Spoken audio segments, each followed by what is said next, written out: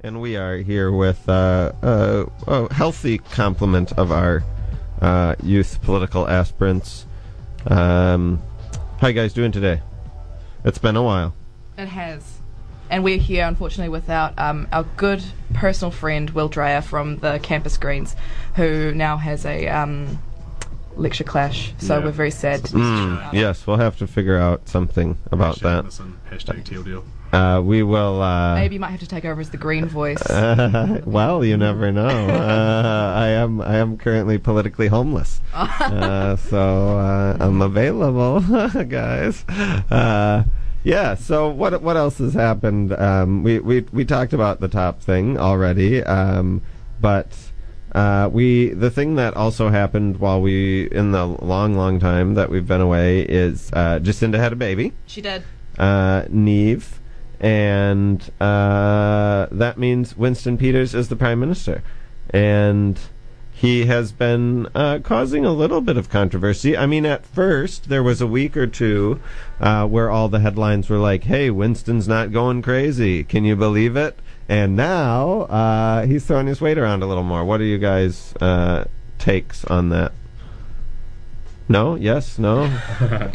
I've paid very little attention. Yeah, Abe, you seem to have some opinions about this foreign policy. Well, I mean, so we've seen Ron Mark is the defense minister, and we've basically seen New Zealand change all of a sudden from a defensive posture to an offensive posture in the sense that we want to spend multiple $1 billion to equip our Air Force with offensive weapon launching capability. So and it is a the shame Orions aren't good enough anymore. Golriz Ghahraman had some things to say about us investing in some really up-to-date new technology for our Air Force.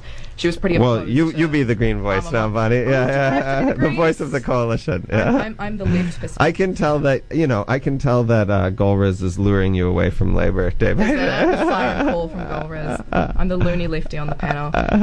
What I read was that she took issue to the kind of the appearance of New Zealand investing in really high power machinery because weapons to kill. Yeah, bombs. Because we should be presenting a face of peace and disarmament and trying to be a voice of peace in South Pacific. That we always have been for decades now, and that was met with a lot of probably 60-year-old stuff commenters saying "wise up," and, among other strong words from these white men. Well, your National's real militaristic. Is Viv, your what do you argument think? literally just to dismiss people My who disagree argument. as white men and 60-year-olds? We've debated identity politics before. We're debating munitions at the moment, guys. Yeah. Well, it's not my perspective. It's Golriz. I thought it had merit, but I think it. From my perspective, at least, I think it's unrealistic for us to just let our military devices become out of date and inefficient. But do you think we need missiles? Yeah. Do you think we should have missiles, for attacking submarines? No, I don't, but I don't know the finer details of this operation, but I agree it doesn't look good. It doesn't look good on paper. Yeah. What do you think, Viv? We should update our military, but, we shouldn't change what we're doing. No. We shouldn't change our defensive posture. Our defensive, the whole way we operate is like the peacekeeper nation. Yes. Is how we should operate. To say, we're still peacekeepers, but we're going to now have, not quite fighter jets, but... And these are recent comments from the government, is that our attitude towards conflict is that we want to be a de-escalation force. And so it's contrary to what we've been saying, investing in these new machines. Most countries prefer to be a de-escalation force rather than an escalation force. So they say. I don't think most... but... I mean, the reality is that the issues of having military strength is more complicated than just old white men want us to have gone. You're bringing it back. I'm white. I was about stuff commenters. A missile is like a penis, so that's pretty Freudian, right? Again, the patriarchy, bringing in those phallic symbols. How dare they? But I think that it is a bit silly to be spending a huge amount of money on a country like New Zealand to have armaments, but in reality, it is a necessity that you do have some way to defend yourself. Just because of game theory or whatever, that because everyone else has them as well, then you sort of need them too. Well, as long as we stay off the global maps, which we tend to do, I think we should be absolutely fine. Yes, well, that's a strategic trick. But I mean, we can't do that forever. You know, we have a trade pact with China, but we have a security pact through the Five Eyes with the United States. And now that the U.S. and China are engaging in a trade war because of Donald Trump's, depth and breadth of foreign policy experience, we may be in a place where we have to choose sides. And, nobody wants to think of New Zealand having to pick sides between, Trump and dictatorial China.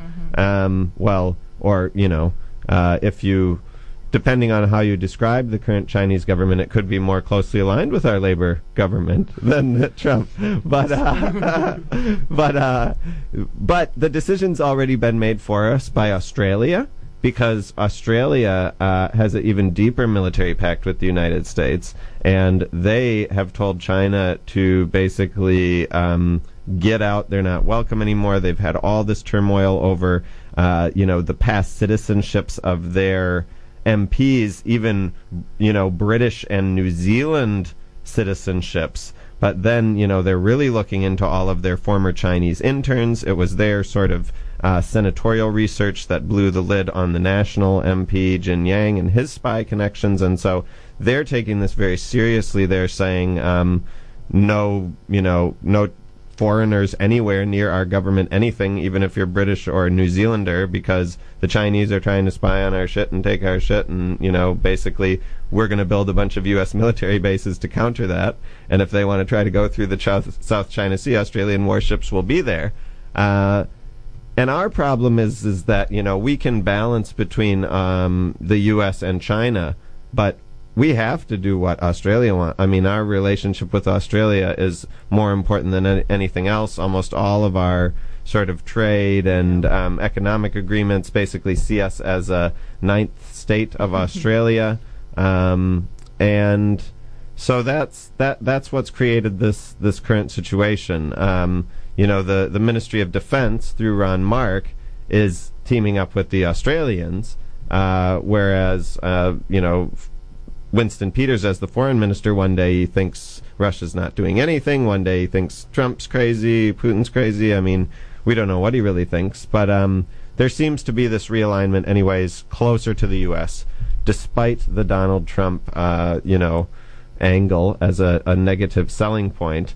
Australia wants it, and China and Russia are, easier to paint as an evil empire even than Donald Trump, just because of, all this built-up decades of propaganda.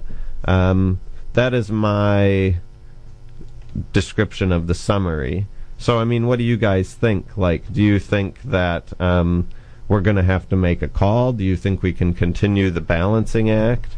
I think we can hope, at least with the US as a democracy, and you can just hope and pray in 2020 that Donald Trump won't go back in. They did re-elect George Bush, but let's hope.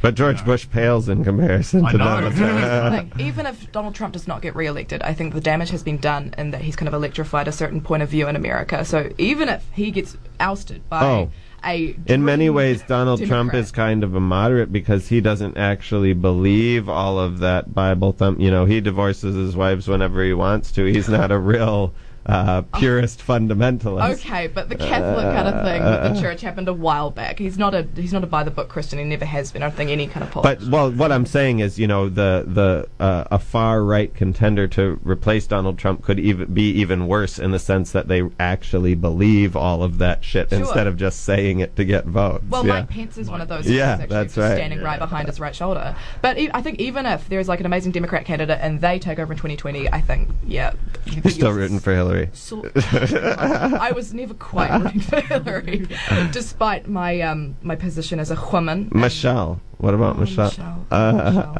But I think the Obamas are spent as far as U.S. politics. Their spentness pales in comparison to the spentness of the Clintons. I know. A friend of mine said that the Clintons in the White House are like herpes, because just as soon as you think they're gone, they keep coming back. Hey, Okay.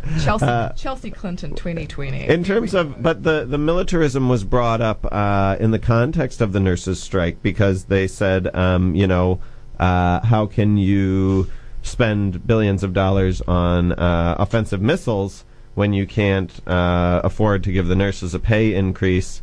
One missile is worth how many and nurses? Winston Peters actually weighed in on that, talking about when he was confronted about, what you guys could do so much more with the nurses' strike. You could give out a much bigger payload. And he just described, well, we have different priorities. We would love to, but we have all these other things that take priority. So clearly, kissing Australia's ass to beat up on China is a priority over the nurses. There's a great quote about the nurses' strike that Kiritapu Allen, a Labour List MP, gave at the debate last week, the great student debate that was held with the Training Society, which I really liked. And she said that...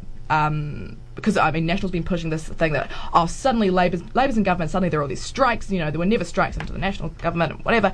And she said the reason that people are striking is because they've finally got a government that listens. And there hasn't been a nurses' strike in 30 years. Well, a government that listens and says nah. A government that listens and says maybe in like 5 years. Yeah, maybe. Yeah. If you keep electing us, we will keep promising to do something next time you elect us. Maybe. I've heard that one before. I think feeling listened to and having I think being listened to and having a platform to actually raise your concerns is really good. It's putting the nurses' struggle in the spotlight, and that is worth something. Of course, it doesn't even begin to rival what would be worth to them to get an actual the platform effect. is the same as it was. Is it? Were you caring about the nurses like 3 years ago?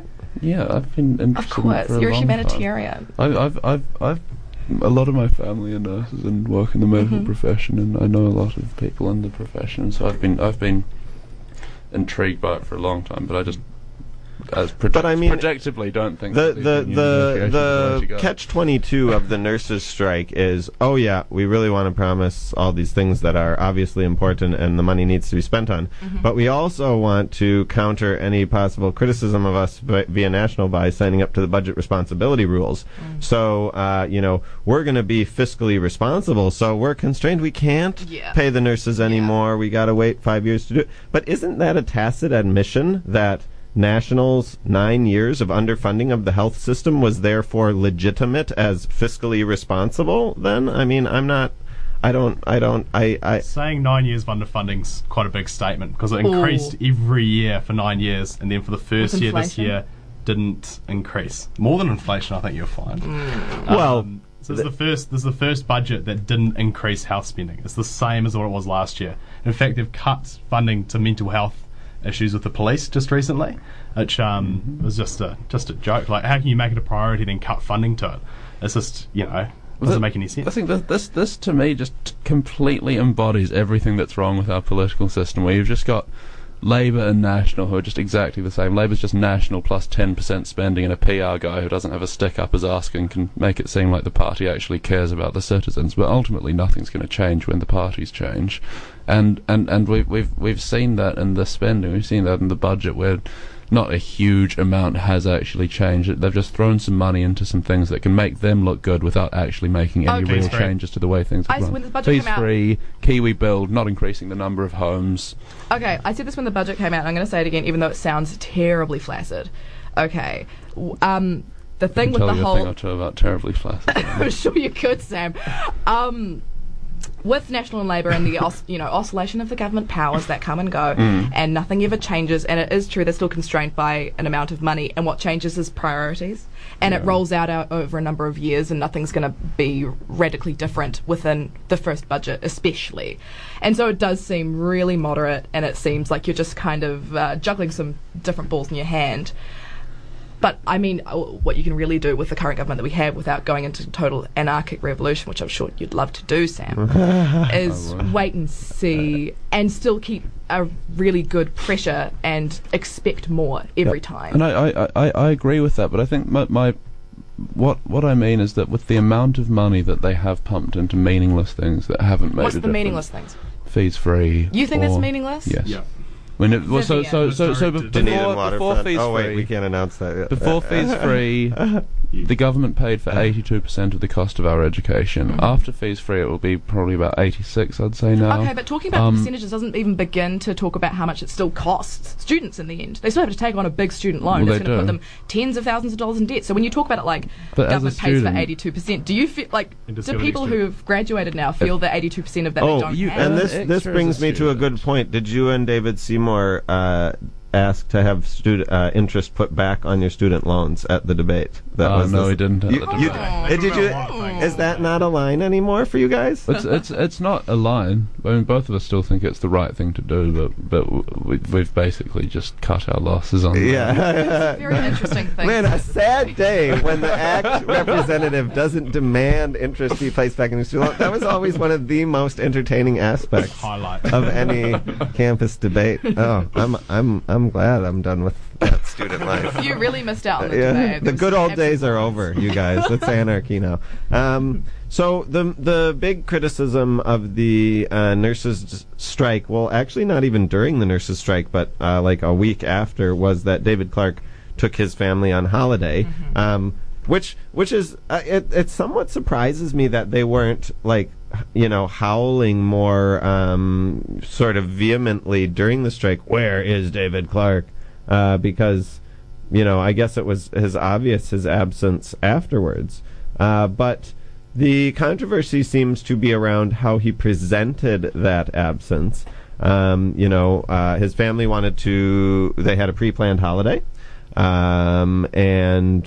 Every family deserves to go on holiday. They probably had relatives over there. He's got 3 young children.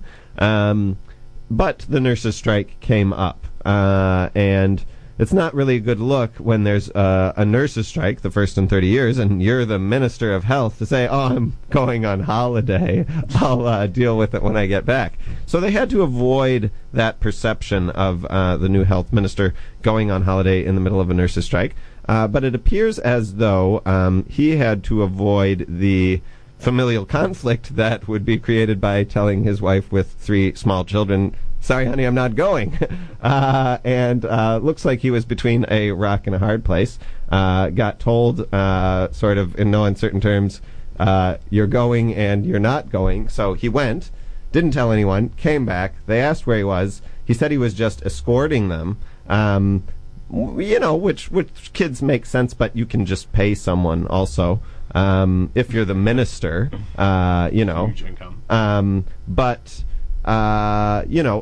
Obviously his wife's not going to be happy. I know Katrina. I have young children the same age. It would be really tough. I mean, she's probably not that happy that he's the Minister of Health. I mean, she must be proud of him, but everybody wants their, partner to be an equal partner in the parenting if they can.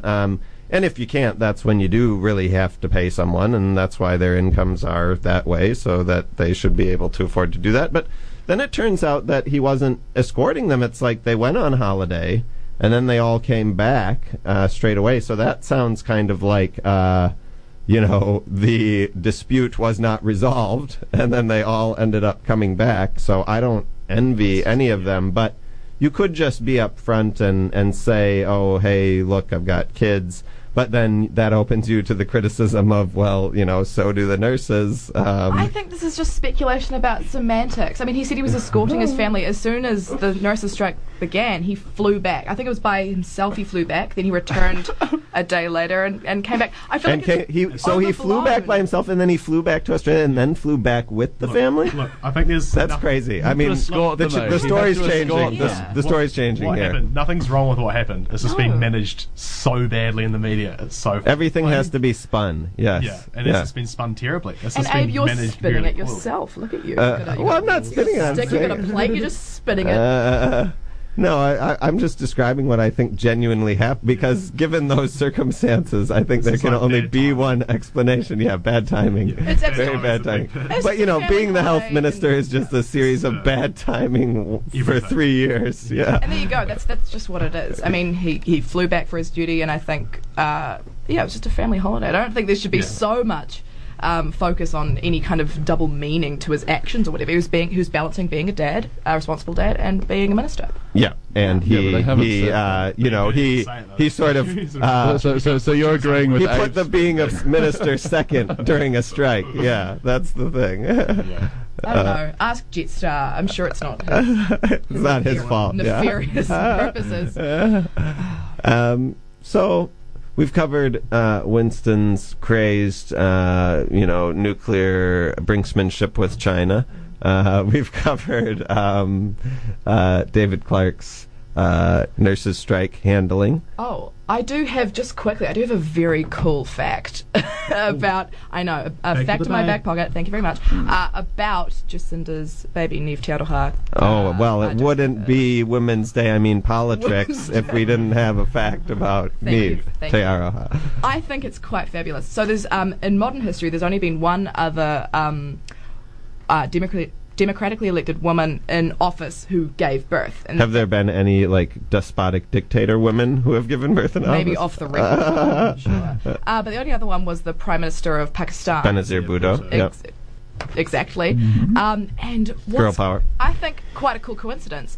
The baby Niamh was born on what's her name? Benazir Bhutto's birthday. Yes, born on Benazir's birthday, which I think is I thought it was really funky. I thought it was very cool. Yes. In my kind of astrologically inclined mind, I thought that was very, very cool, spiritual. Yes, and you're having crazy dreams. Four planets are in retrograde at the moment. Exactly. We're all one. Retrograde. We are all one, you guys. Oh my God, we are all one. This is the unity that we need in the world right now. That's right.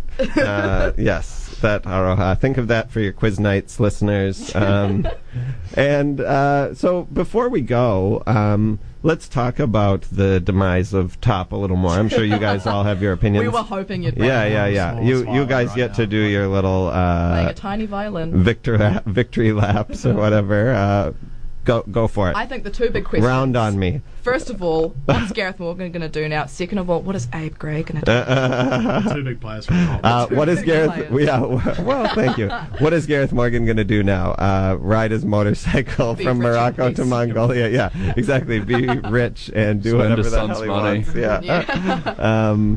And me, like I said at the beginning of the show. There's a very important adult use of cannabis referendum coming up at the next election. Mm-hmm. I guarantee you it will not be before. There's not enough time to organize it anymore now, and they haven't budgeted for it. Classic. And so that's going to be a big thing. And it's almost better to be politically agnostic when you've got that type of thing going. But just saying, should any parties, decide to nail their colors to the mast early on and come out overwhelmingly supportive of the right question and the right answer, I'm available. You are wearing a conspicuous amount of green. Well, yes. I've got a conspicuous amount in me as well. What about you guys? Sam, what, is David Seymour going to pivot and clean up the teal leftovers? Or I'm not really sure. I think that's part of the decision at the moment is how ACT will shape its image over the coming years in time for the next election. But and I'm sad to see Top go. I'm certainly pushing for the socially liberal views. Top was my second choice after ACT. I think that it was good to have a party that wasn't just about getting elected, wasn't just about getting votes, as you see in all the other parties. Elected or getting votes. But it was about sensible policy and hoping that policy could bring in the voters rather than spin and all the just hideous intrigue and manipulation that goes on in democracy. But imagine if you combined policy with spin and intrigue properly, then you could really get. Take Gareth Morgan out. Yeah, that's right.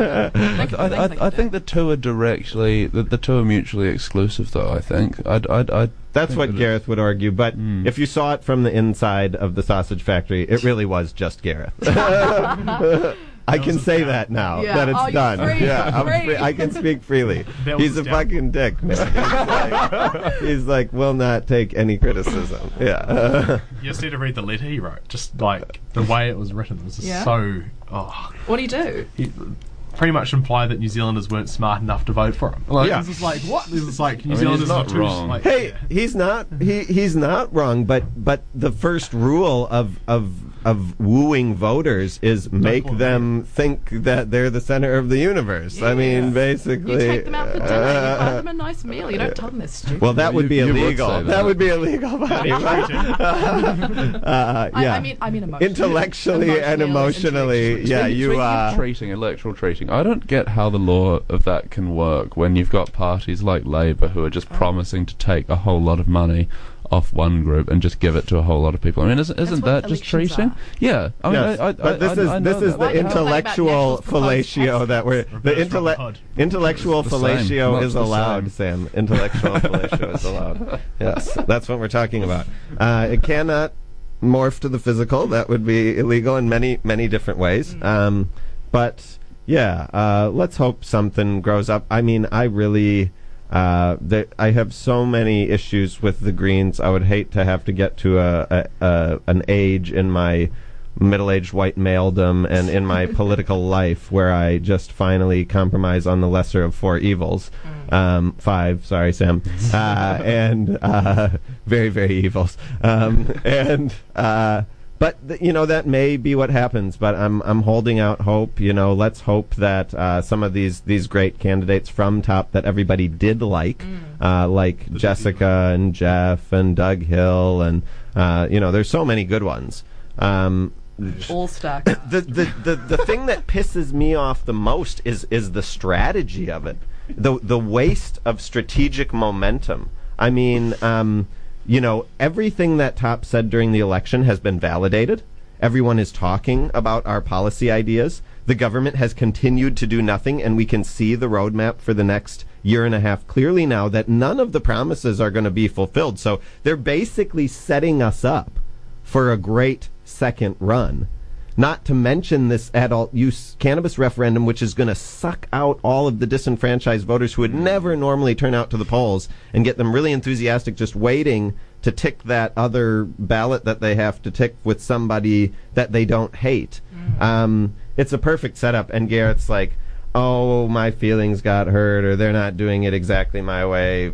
Fuck it, I'm too busy to bother about... Well, come on, dude. Like, there's other people who will... I mean, are you really that selfish and petulant? Who do you think's going to be the perfect Yes, you are. Who do you think's the perfect front for the next, top equivalent party? I think Richie McCaw would do a great selling. I'm joking. Too bad he's already signed up. National, isn't it? Yeah. Wow. Aren't they all? Never felt such a fierce betrayal. What other helicopter flying rugby players have we got? Let's rifle. Southern men. We need a Southern man. Strong Southern man. A good, strong Southern gentleman. Gentleman with a long... That's what we do. Hey, well, let's just leave it at that, guys. It's a beautiful sunny day. There's lots of political business to attend to, and we hope you enjoyed a reinstatement of Politrix, and let's hope the sign of things to come. We'll try to work out the schedule to reincorporate that radical green upstart voice, and thanks for being with us. Thanks for coming, guys. Thanks for being here. Yes.